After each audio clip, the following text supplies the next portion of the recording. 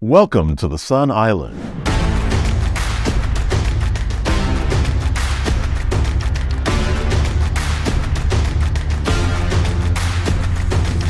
All right, exciting. I'm happy to welcome Philip Jones from Fear to Faith Ministries. Absolutely. Philip and I go way back. Way back. Way back. So this is not going to be the typical podcast that we normally do. We're basically vibing. Right. Philip and I kind of have a little bromance going. Absolutely. We're really good friends, and we've been, like 10 years now? At least. At least, yeah. So,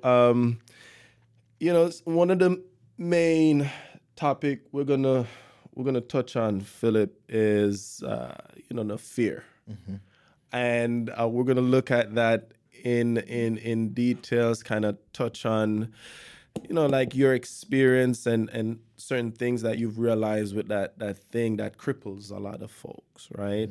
But let's kind of back up a little bit of who you are, kind of a little bit of a background as to why you're like that person that is talk about fear and why we should overcome it. I appreciate that. So I am a licensed ordained pastor. I have been called to ministry now for over 30 years. All right. So what licensed and ordained means is that you've disciplined yourself to a core study, and you had overseers to kind of monitor your production, your performance, and your commitment to the ministry. So ordinations are not something that's easy to come by. There's a process, and thank God I completed that process. And so, yeah, I have a license to serve in that capacity. So, but minister is lowercase m. It's not a title that you wear to brag about. It's a servant's heart. It's a commitment to wash feet. It's a commitment to truly help people. So I wear it humbly, but proudly. And, not the arrogant type of pride, but the type of pride that says I'm grateful for the capacity, the calling, and the gift. So that's what ministry is really all about, so that people don't think it's a lofty ambition. No, it's a submission to serve, Yes. But the submission that you don't need to apologize about or try to explain, because the one who really appreciates the calling are the ones who are truly being helped by the ministry. So I've been doing that now for over 30 years. Oh, wow. Yes, sir. Yes, That is profound. You are helping people understanding their religion, Yes. understand their own faith, Yes. which brings us to the topic of hand, really, from fear to faith. Yes. Elaborate. That's good. So I had some personal problems that was getting in my own way. Even though I was a minister, licensed ordained minister, and preaching and teaching, but I had some personal problems myself, all right? And one day the Lord spoke. And there's a story about the woman in the well, or the woman with the issue of blood who had a condition for quite some time. And no matter what she did, the condition didn't get any better. But she didn't get her healing from a physician. She got her healing from the Lord. So the Lord spoke to me directly as he called me, and gave me my prescription. And he told me that my problem was fear, and my solution was faith. So having heard him say that, now the seeking happens. A lot of people look for things on the surface, but seeking is what we need to do when we go below the surface, when we get beyond the shallow. And the reality check for me was this, that fear is our common problem, but faith is our common solution. What most people don't know is how to get from one to the other. How do we? Bingo, bingo. So when he told me that, I began to practice it. And as I began to practice it, I began to teach it.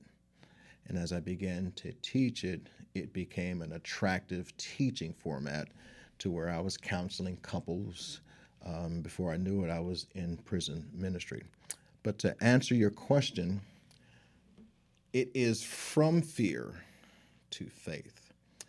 The biggest problem people have with moving from fear to faith, particularly adults, is admitting that they have fear. That's the biggest problem, because in our culture, it is not popular. It is not common for adults to say, I have fear. But when we look at our habits, when we look at our addictions, when we look at our dysfunctions, those are all signs that you have fear. Okay?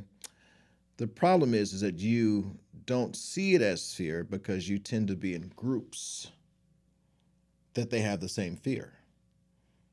Alcoholics, it's based on fear. Illicit drugs, it's based on fear. Gluttony, obesity, fear. Addictions to sweets, fear. Not willing to change, fear. That's a big one, the fear of change. Justifying failure, fear. All of these things are fear, and unfortunately, it is common fear, stay with me, but because you don't acknowledge them as fear, now you're afraid. So the biggest challenge, again, is to acknowledge the fear, because if you don't acknowledge the fear, you will end up being afraid. That is the biggest nugget for most people, because they think the two are the same. Fear is a level of caution. It's trepidation. It's the yellow light before the red light. We should slow down. Yep. We should be fearful of the intersection that's not going where you're going. That fear tells you it's time to slow down. The fearless don't acknowledge the fear. They don't see the yellow light. They don't see the yellow light. And they proceed woefully across the dangerous intersection because their pride is that I'm fearless. Others didn't make it across this intersection, but I will. I can smoke this. I'm not going to be addicted. I can drink this. I'm not going to be addicted. I can eat this. I won't gain weight. I can go here and I won't get stranded over there because I don't have any fear. Yeah. All right? And before you know, the conditions of where they go to, because they didn't manage that fear, put them in a state of being afraid. So again, just to kind of recap, fear is the trepidation of caution that is actually God-given. Afraid is the dysfunction. It is more like a panic where you become in the analysis of paralysis. That's afraid. Where you become riddled and paralyzed in panic. Now, whatever momentum you should have had, now you don't have that momentum because, in fact, you are afraid. So God does not tell us to have no fear in that regard. He tells us to not be afraid. So I heard him saying this. And yeah, it settled me down, and now I'm kind of introspective to my behavior. I'm introspective to my thought patterns. And as I began to distinguish the difference between fear and being afraid, now I had to acknowledge the next step. And again, God is speaking to me. And the next step was A, after acknowledging your fear, B, is inviting God into that fear. And I read one scripture where Paul prayed to the Lord and said, Lord, what will you have me to do? And that's actually some of what I was going to dig into. Before you dig into certain scriptures, and that's let's remember That's that because fine. we're going to get back to that. You mentioned fear of change, right? One important thing that you mentioned, I want us to kind of expound on Sure. that. Fear of change. You also mentioned pride. So we're going to back up a little bit and touch on fear of change. Also, another one that you said, justifying our failures, right, and pride. So we want to touch on those, Sure. and then we're going to hop into the scriptures. I like that. I like that. So, fear of change. Expound on that. So fear of change suggests that I'm going to have to be different when I get to that place. I'm going to have to be different when I get this capacity. I'm going to have to be different when I apply for this job. So rather than embrace those personal changes, I minimize the opportunity. Okay? I don't want to say I'm fearful. I don't want to say I'm not capable. So I'll just say, that doesn't work. That's interesting because people don't want to suck. No, And for you to get good at anything, you have to suck. absolutely. Yeah, Absolutely. Continue. And so the change, and then again, the reality is that we all change. Babies stumble on the way to toddling. Children stumble on the way to running. So to stumble is to stumble forward in the process of inevitable change. We all change, okay? But those who absolutely matriculate, move into excellence, they embrace change. Yes. They look forward to change. And I would imagine those same people, they have a more healthy relationship with failure. So Absolutely. why do people? Yeah. Yeah. So that's a good point because and in that regard, it is not failure. I don't call it failure. I call it falling forward. Falling forward. Here's an example in that regard. If I'm running and I fall, I stumble forward. Yes. If I'm walking when I fall, So every I time, fall down. so every time you say running or any type of activity, no, Philip, I'ma just imagine you smoking Yeah. kid that's you're 3 times your age. Yeah, that's man. no worries, no worries, That's, no worries. That's phenomenal. Yeah. I literally saw you out sprinted a 20-year-old. Yeah, Like, how do you even do that, man? that's a whole other topic. We might touch on stuff like absolutely, that. absolutely. Well, he didn't know who he was running against. Hey, that's could that touch on the ability of pride though? Absolutely, Yeah. absolutely. Like, there's no way this guy could outrun me. And another thing about fear that's not managed, this is the key point. Successful people manage fear. Okay. They manage it forward. Successful people are acquainted with their limitations. The first step to success is to know your limitations. How did you find out your limitations? Well, you executed a plan and you fell short. Because of talent, you fell short because of lack of insight. But it's no worries. You just acknowledge your inadequacies, if you will. But you didn't stop. You just said, I'm not good at this, so I'll do that. I'm not good at the coming out of the blocks, if I could use that example. Oh, but my mid-range form.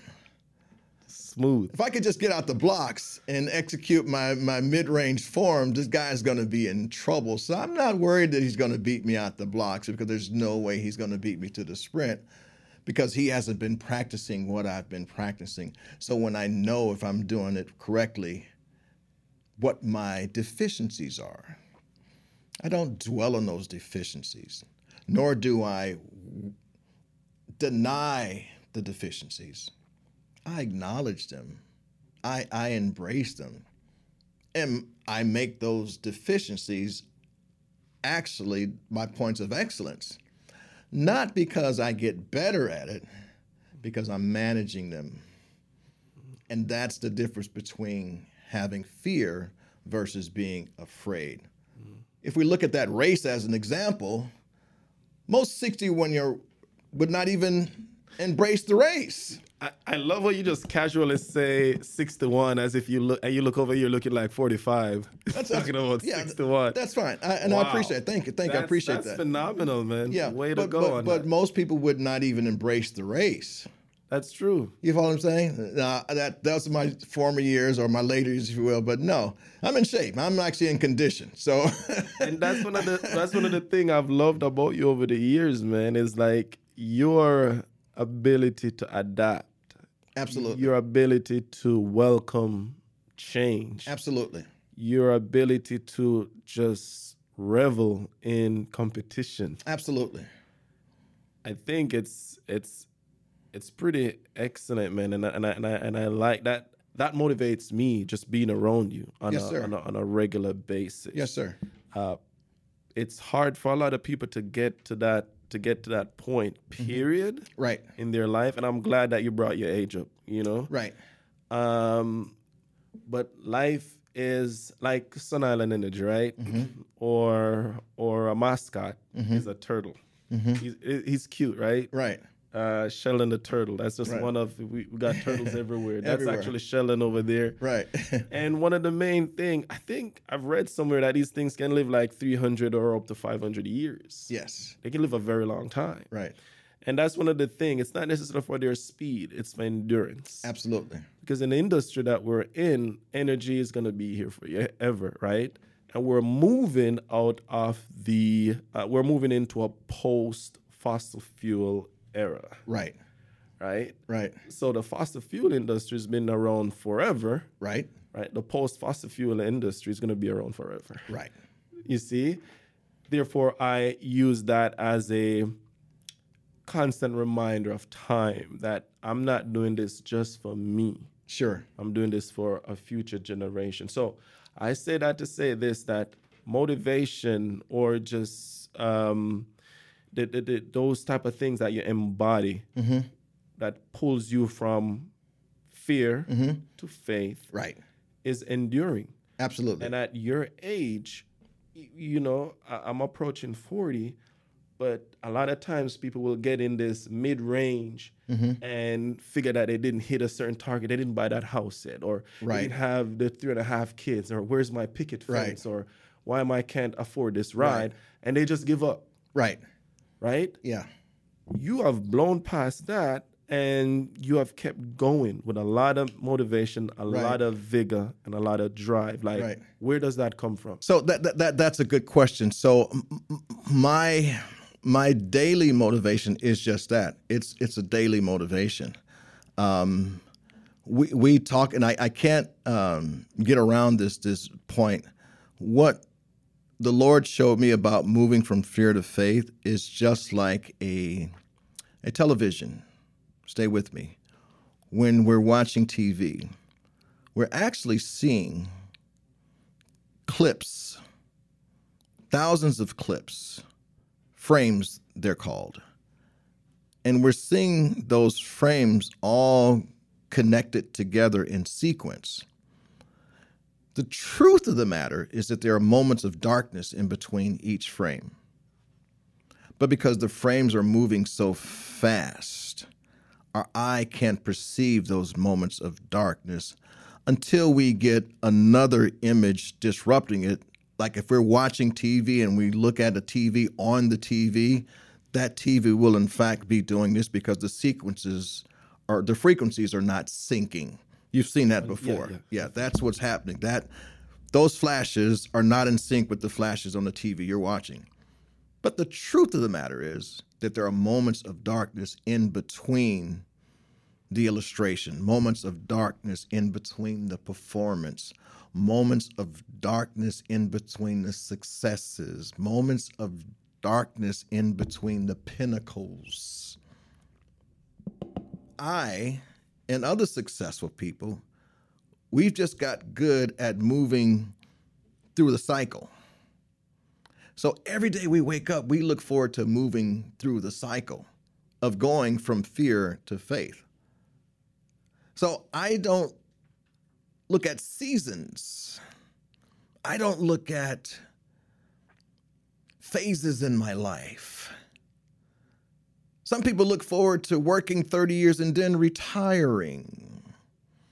Some people look forward to getting married, having children, and riding off into the sunset. I look forward to the sunrise. Let's go. I look forward to high noon. I look forward to 3 o'clock. I look forward to 6 p.m. because what I want to do is rise with the sun and fall down with the same thing every day. But you can't do that if you don't know how to move from fear to faith. I just don't get stuck. You don't get stuck. I don't get stuck. But I don't get stuck because I've been practicing going from fear to faith for so long now that you don't see the darkness. See?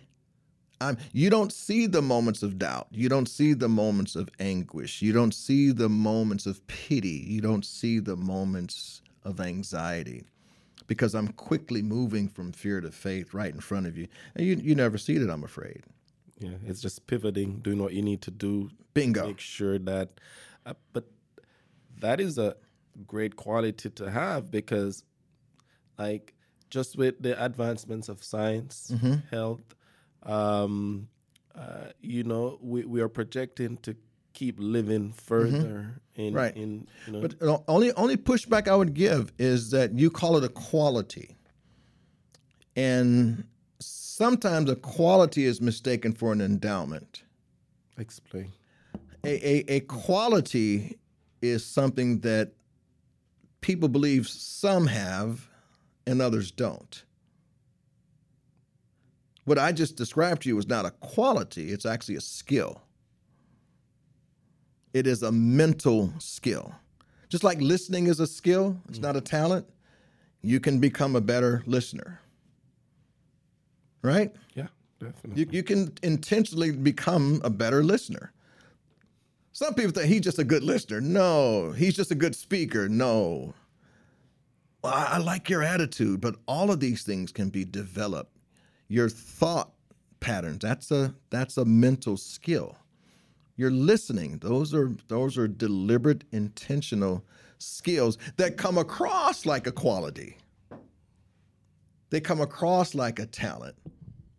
But the reality is it's something that you're developing every day. So that's the only thing, because I don't want anybody to misinterpret that. It's like, I wish I could be like him. He's just lucky. That same happens when they look at me. Well, thank God you were blessed with good health. You're 61. If I was blessed with good health like you, I'd be doing the same thing. No, I changed the way I was thinking. And now what you're looking at is right in front of you. I don't say that to brag or boast. I'm just saying that my thinking was arrested. And I began to develop a different way of thinking, a different way of listening. How would you suggest that people get that skill? How do you train your mind? The biggest hurdle is what I mentioned initially, is admitting you have fear. Think about it this way, Sheldon. Babies, when they're afraid, what do? Cry? They cry. They cry. Yeah. You think a baby's embarrassed to be crying? No. A baby cries to get your attention. I touch on something. Babies cry not only to get your attention, but babies cry because they don't have the verbiage to express and articulate their feelings. But a loving parent, you'll figure it out. The older you get, the less crying is an accepted behavior. Doesn't mean that you don't have fear anymore. doesn't mean that you don't have trepidation anymore. You just don't have places to express it, talk about it, or get it analyzed to get help anymore because you're grown now. I saw something recently that there's a tiny portion in your brain. It's like this big, like in the back of your head. I can't remember the exact name of it. Shellen is probably going to help me out, kind of remind me what's the part of the brain that's work with fear. Shellen, try to see if you can find out with your smart self. But anyways, that portion of the brain, it's so small, and it fires so much that it can actually shut down the entire brain. Wow. Yeah. Wow. Yeah. Fear. Right. Like from a physiological standpoint will shut your body down. Yeah. Um, It's a paralysis. yeah. You're paralyzed. So with something like that, that's so profound in just our being, I mean, you got to work to overcome that. Absolutely. And Absolutely. what are some of the stuff that you recommend that we do as human beings That's a very good question. to overcome that? Right. So the first thing Give me a is second there, Philip. Yeah. Shellen, you moving slow, man. I thought you'd... No, we found it. I didn't want to interrupt you guys, but it is the amygdala. Amygdala. Amygdala. Sounds like. Yeah, Okay, yeah, yeah. you're smart. All right, you can be quiet now. So the Right. the what, Shellen? The amygdala. Amygdala. Okay, amygdala, It's yeah. AMYGDALA. That is the spell. Amygdala. Yeah, the amygdala. Thank you, Sheldon. It's okay. Thank you, Sheldon. I need to be more respectful to You're welcome. Sheldon. You're welcome, Philip. Thank you so much. The amygdala, right? It's a tiny portion of the brain that can shut the whole thing down. But so with something just being physiological, right? right. That affect your life, Right. your external life. Like, Right. what are some of the stuff that you recommend that So you? that's good. Yeah. So you have to be very introspective. Okay. Number one, which means that you can't be overly concerned about your or others' perception of you. Okay, I have that on my car, and most of us have that on our car. If you got a newer model car, your car will tell you when you're falling too close. Oh. Okay, and because of those sensors, if you keep following too close at a certain rate of speed, it will stop. It will stop. It will stop your forward progress. Okay? So you start to train yourself. You start to train your behavior to slow down when you need to slow down. Be perceptive left and right when you need to be perceptive. Decrease speed accordingly. All of these are fear factors. But if your goal is to be fearless so no one will see you acknowledging these fear factors, you'll ignore the fear factors. So to directly answer your question, pay close attention to the fear factors. There are like 3 significant fear factors that will let you know that you're not doing a good job of managing your fear. Again, fear in and of itself is not bad. It's unmanaged fear that turns into being afraid. That's the problem.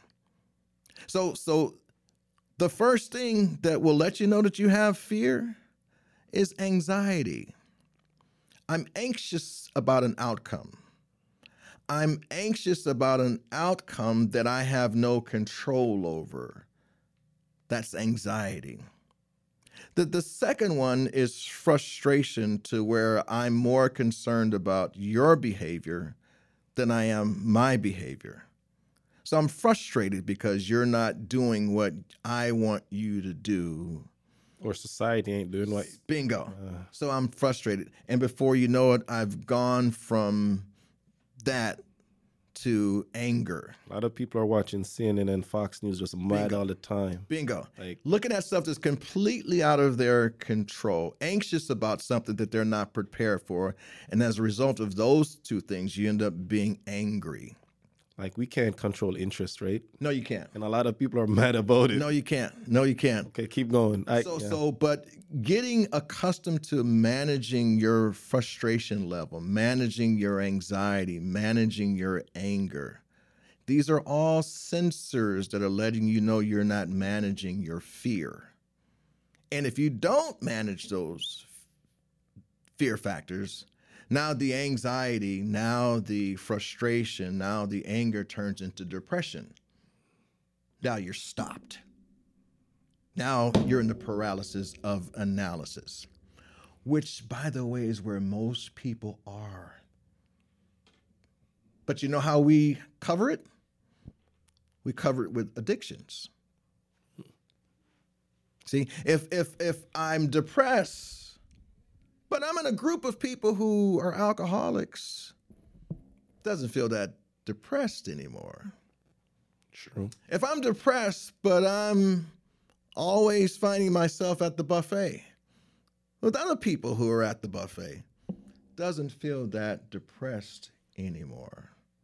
So we find ways to anesthetize ourselves from these feelings without really addressing the cause of those feelings. And it gets deep, but it doesn't have to be deep because we all have these sensors. And you will get to a point where I don't care what you think as I'm monitoring my sensors. I'm not concerned about your perception of me as I'm monitoring my sensors. You can go ahead and be fearless. You can go ahead and cast off restraint and be the hero of the moment that never made it past that intersection. And people say, whoa, that was a brave guy. No, he was stupid. That was an idiot. Yeah. Because he wasn't monitoring his now, instead of walking and talking and loving and caring and still being here for his children, which is, by the way, when I end up getting good at this, people wanted it and I end up being in prison ministry. And in prison ministry, I was talking to a lot of people and I had said, raise your hand if this is where you wanted to be coming out of high school. I said, raise your hand if you said, one day when I grow up, I'm going to be in prison. I said, raise your hand if that was your ambition. No one raised their hand. So then what happened that you ended up here? And for one reason or another, most of them would say, I wasn't managing myself. And you and I know in business, if you're not managing yourself, someone else will. Yep. Right? Yep. That you don't manage, you lose. Repeat that. Yeah. What you do not manage, you will lose. Absolutely. I'm glad that you touched on ministry in a prison environment. Mm-hmm. I'm sure you come across a lot of stories and stuff like that. We did touch on pride a little earlier, and I wanted to expound on that some. How is it that you've seen pride impact those folks, or just share some stories, you know? Yeah, well, I'll share a brief one, and because I ended up teaching this class in a state jail here in Harris County, Texas. And I know initially, Sheldon, when I started teaching the class of going from fear to faith, I would go inside these bunks, if you will, these cells, and no one would come down for the teaching. Just by the very title of it, From Fear to Faith, no one was coming down to embrace the teaching. And I realized because most of them had too much pride to admit that they have fear. Most of the things they did to get there were as a result of trying to show somebody, I'm not scared. This guy sold drugs. He didn't make it, but I ain't scared. This guy robbed a store and he didn't make it, but I ain't scared. This guy was abusive. This guy was a gambler, but I'm not scared. This guy was a thief. I'm not scared. So all of you are here because you weren't scared, and look where it got you. But little by little, as the pride began to fall, as they began to realize, you know what? Maybe it was fear. that I wasn't managing. Maybe it was. And little by little, God blessed it so that that empty room that only had like 2 or 3 people in there, in like 4 weeks' time, I walked into that same area. It was standing room only. Wow. People honestly realized that, hey, I am here because I had fear. And we began to talk about the difference between being fear or having fear and being afraid. Now they're not trying to be fearless as they exit the program. They're trying to be faithful. Because brave is not the absence of fear. No, it's not. Have fear and proceed Accordingly. With skill. Yeah. With mental skill, physical equipment. The firefighter who runs in the building that everybody's running out of, they're running out in fear of their life. He's going in fear of you losing your life, not in fear of you losing his life. The difference is he goes in with equipment. He goes in with training. He goes in with a level of ambition. So now, though he has fear, now he with the equipment, the mental equipment, the physical equipment, he moves in faith. See? Yeah. He faithfully executes his assignment, his responsibility, even though he has fear. Because most people are waiting for the fear to be gone before they move forward, but courageous and brave people, they move forward with fear, which is exactly what we're talking about, being faithful. Be faithful with what you have trained for. Be faithful with what you have been given. Be faithful while it's day, because when night comes, no man can work. Be faithful now that you have the activity of your limbs. Be faithful now while the opportunity is in front of you. Yeah. I did mention that I wanted to talk about some biblical stories that you could process or kind of just inform on some of those stories that illustrate, Sure. famous Bible figures who move from fear to faith. to faith. Yeah, the one that most of us will recognize that probably never looked at it this way is a biblical character by the name of Paul, who was once called Saul. Saul, as the scripture defines him, was wreaking havoc against the believers. He was assaulting them. He was corralling them. He was trying to stop the movement of Christ. Well, he wasn't the only one. He was just spearheading assault. He was spearheading attacks. He was spearheading a movement against what God had already prescribed and ordained. And what he was doing in his assault, what he was doing in his mission against, was all fear ridden. He was trying to stop something that was completely out of his control. That's all fear. Fear is a learned behavior. Why was he trying to stop it? Because other people were trying to stop it. But the Lord arrested his attention. But when the Lord arrested his attention, and the Bible says knocked him off of his beast, he asked a very profound question, and that is, Lord, what will you have me to do? And most people won't ask the Lord that very simple question. What will you have me to do? Because we're concerned about the conditions. We're looking at people. We're harboring our excuses. So we don't ask the Lord what he would have us to do because we don't want to change. But Saul, arrested in the moment, blinded by the reality, heard the Lord and responded to that authority and asked the Lord, what will you have me to do? And because he asked the Lord, I believe, that one question, you and I are talking about Paul today. Without Paul, there would be no Romans. Without Paul, there would be no Corinthians. Without Paul, there would be no Thessalonians. Without Paul, there would be no Timothy. Without Paul, the majority of what we call the New Testament, all the letters that we read, they were written by Paul. Somebody who transitioned from absolute fear to faith. obvious faith. Absolutely.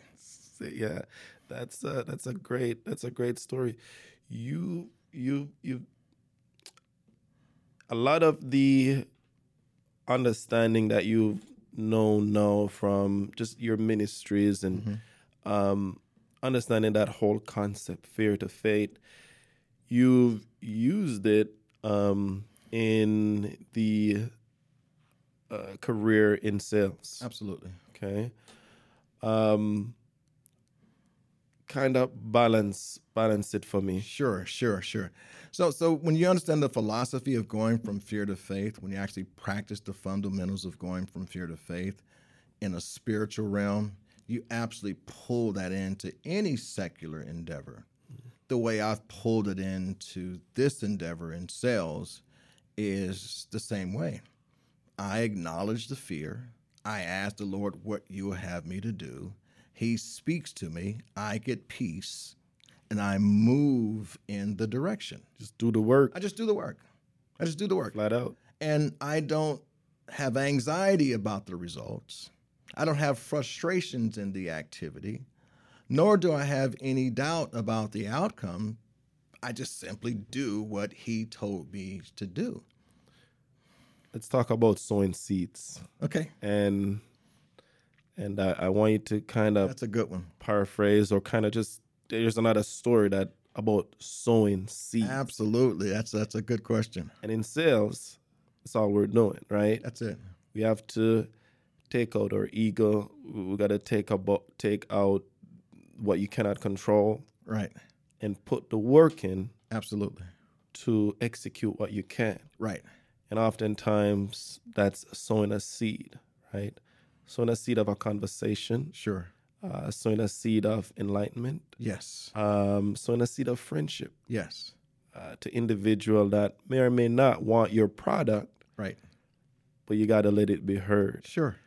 I know there's another story that's related to sowing seeds, Absolutely. and I'd like you to articulate that for folks to kind of get an idea Perfect. of I appreciate how that. important sowing seeds are. Yeah. So there's a scripture that talks about the sower, and it says that the sower went forth to sow. And it talks about the different conditions that these seeds fell.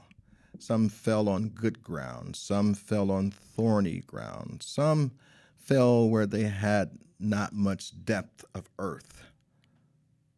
So, as a result of where the seeds fell, the conditions from that fall varied.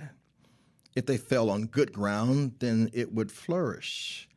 If they fell on stony ground, then other weeds would choke it out. If they fell on shallow ground, it would grow, but the heat of the day would burn it out and they would no longer cease to be. So people extrapolate from that scenario, I need to look for good ground. And that's not what the writer was saying.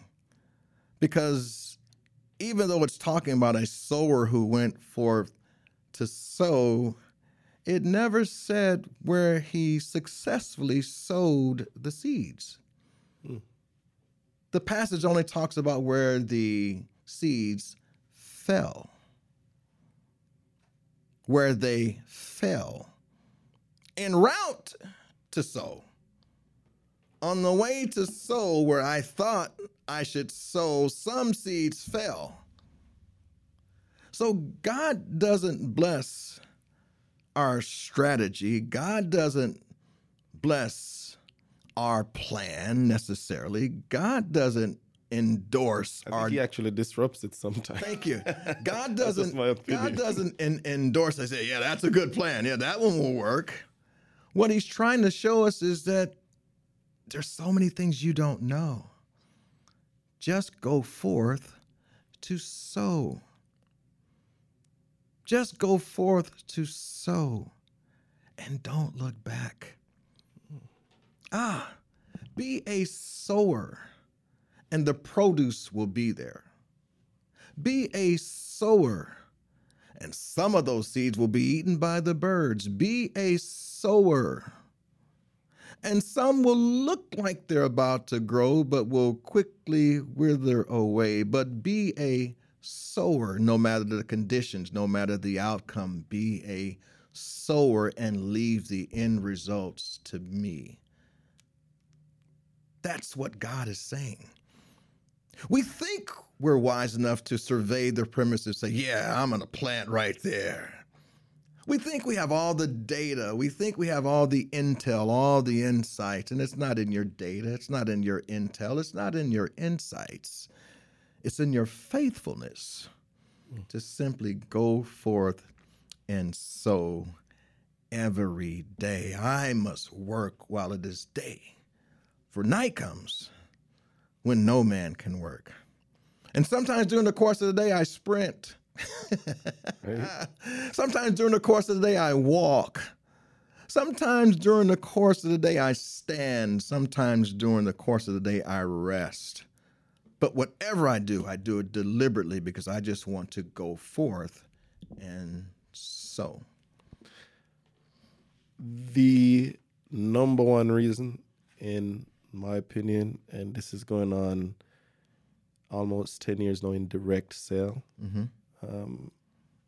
is people sow according to the weather. They sow in accordance to how they feel. They sow in accordance to who's cheering them on. My goodness. They sow in short spurts. These are just coming to me as I'm speaking. People don't sow to sow. Yes. How in a sales environment, right? Because that's what we're transitioning to. Why do you think people don't sow to sow? They're just sowing for just either short-term reward or some type of shiny object. Right. But they're not sowing to sow. They're not going forth to sow. Yeah. So you and I have talked about this, which is a very good question, by the way. But that may lead us somewhere else. But I talk about energy, excitement, and enthusiasm.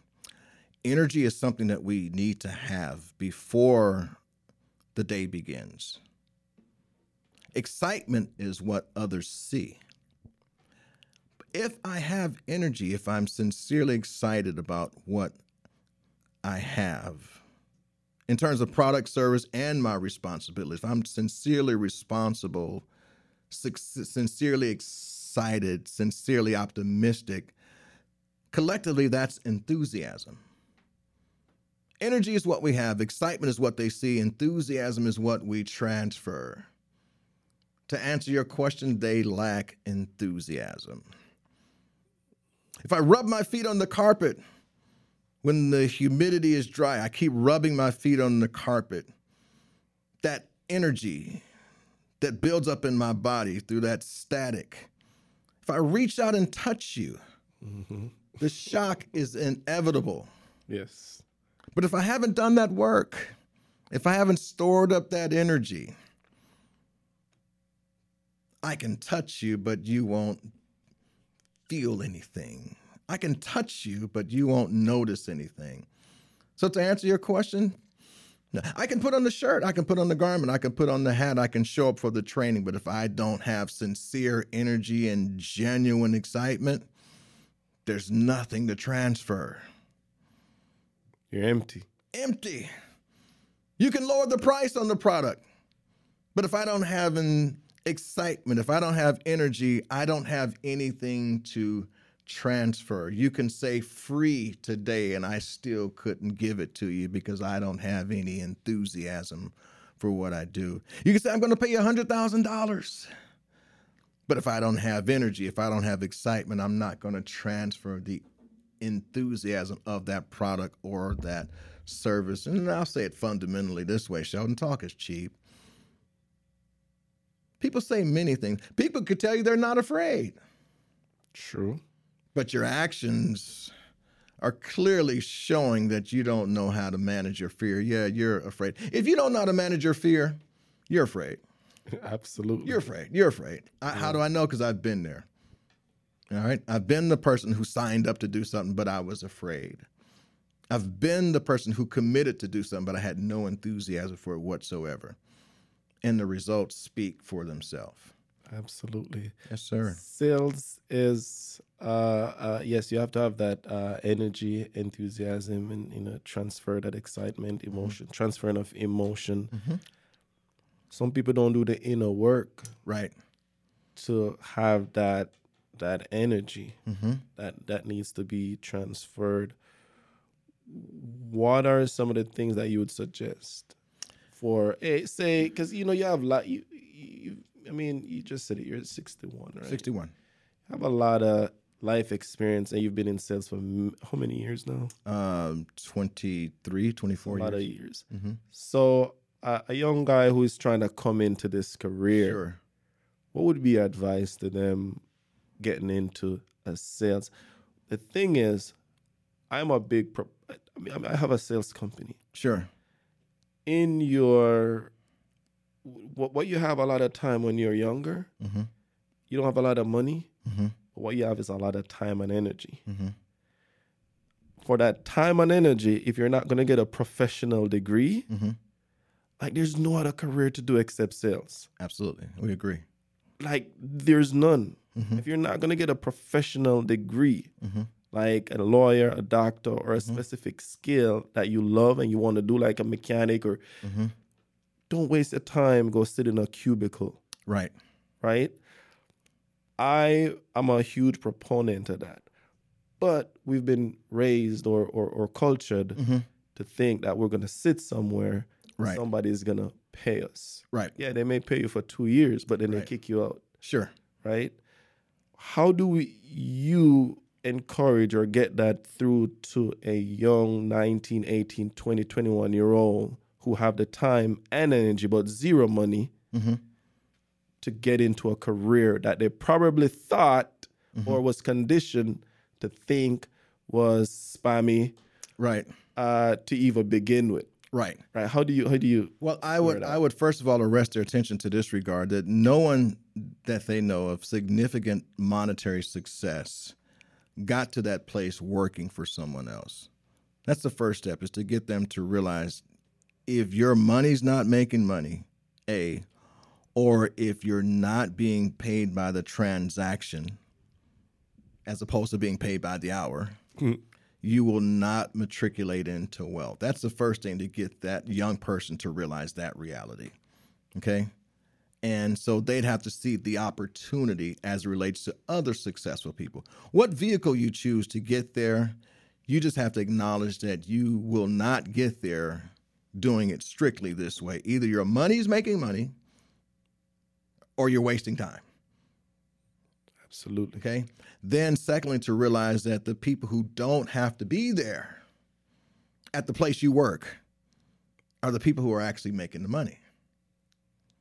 If you have to clock in, if you have to go there, if you have to show up to make money, you're not making the money. It's the person who doesn't have to be there. Yeah, you're just exchanging time for money. That's it. And the only way to exchange time for money is if you plan to be a vampire. Bingo. Like, are you going to live forever? I always say that Right. jokingly, but that's the only way to Right. exchange time for, unless you plan to live forever. So once we realize that, now I have to realize, so what does it take for me to become a business professional? What does it take for me to become an entity in and of myself?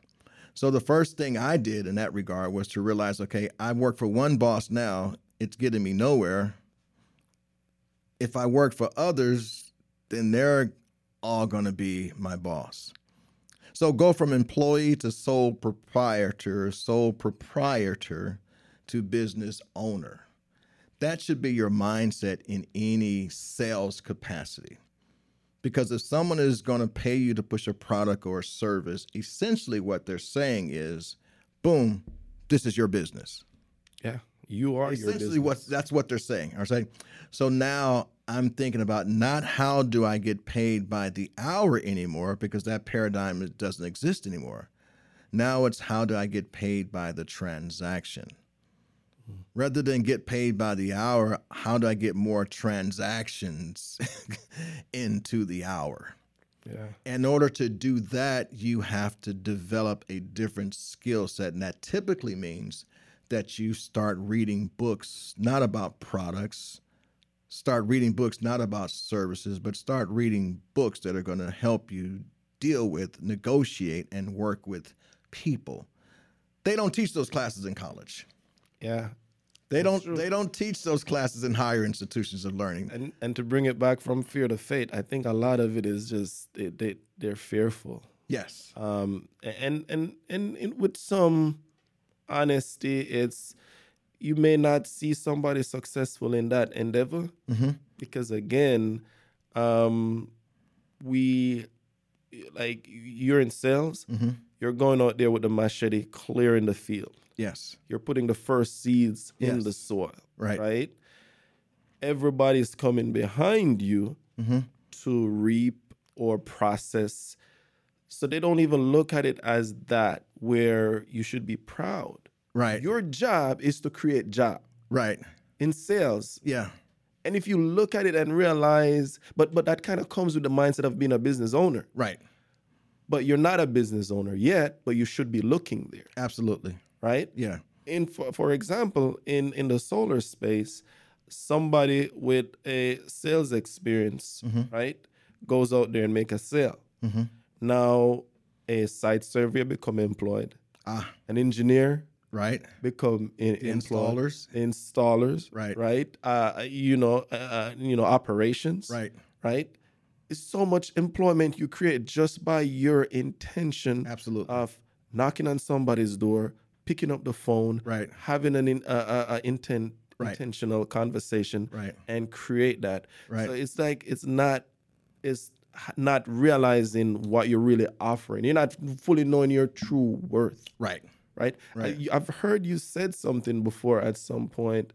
I'm not sure if it was you though, where you says, I might be paraphrasing, but all career starts with sales or something Absolutely. like that. Yeah. Right. You can't picture any industry Industry. Yeah. that doesn't have a sales component. Correct. It's the automotive industry. There's a sales component. Transportation industry. There's a sales component. Logistics industry. There's a sales. Hospitality. There's a sales component. Yeah. Like and Think about this. Not to interrupt no, you. you're Think good. about Go this. Hospitals go out of business. Think about that. How does that happen? Yep. That a hospital can go out of business is either sales or accounting. So everyone has to forge out relationships in order for the product or the service to be implemented. Yeah. So, but that salesperson who forges that product forth to mass, we absolutely get paid for that success.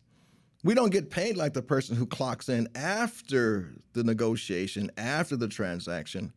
We get paid for creating the opportunity. Yes. So that just speaks into the simple fact that a job is never security. No, it's insecurity. A job is never Right. security. No. Security, and that's why I said to younger guys and girls who are trying to get in a sales type work is you're creating a secure form of always be able to earn an income when Right. you know how to sell products, Right. services, or whatever. Sell, Right. period. Because you're literally creating your living from thin air. Right. Like the level of security that brings. Right. If you don't have that, Right. and your job It's a very good point. is to procure Right. what a salesperson create. Right.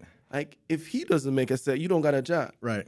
If he doesn't make enough sale, you don't got a job. Right. So what is job security? And a lot of people confuse very good point. having a job with security. Right. Yeah, and it is in fact insecurity. But it's although it's exciting that to be in a position to create economy, because we're at the pinnacle of the economy in that regard. This also comes with a responsibility. You follow what I'm saying? To the extent that we are free as pioneers, we also are equally responsible for. Take away the responsibility and you'll undermine the freedom. So the responsibility to flesh out the opportunity is a ongoing mental development. because we are using our mind where someone else is using their hands and someone else is using their back. Someone else may be using a finger to simply push a button, but we, because we're at the forefront, because we're at the jungle of it all, we have to constantly use our mind. Yeah, it's man, I could talk to you for hours and Likewise, hours, brother. It's definitely a privilege getting to talking to you in this setting because we talk Yes. all the time, right? Right. But in this setting where you can get to share some of just the wealth of Yes, sir. knowledge that you have, we're gonna have to do this on some co-hosting type deal Yes. going down the road. Absolutely. So, hey, one love, brother. Right back at you, man. It was I a pleasure. appreciate you. Sure, this Yeah. was fun. Yeah. I like the headset type deal. I'm hearing. Yeah, it was kind of sliding off a little bit.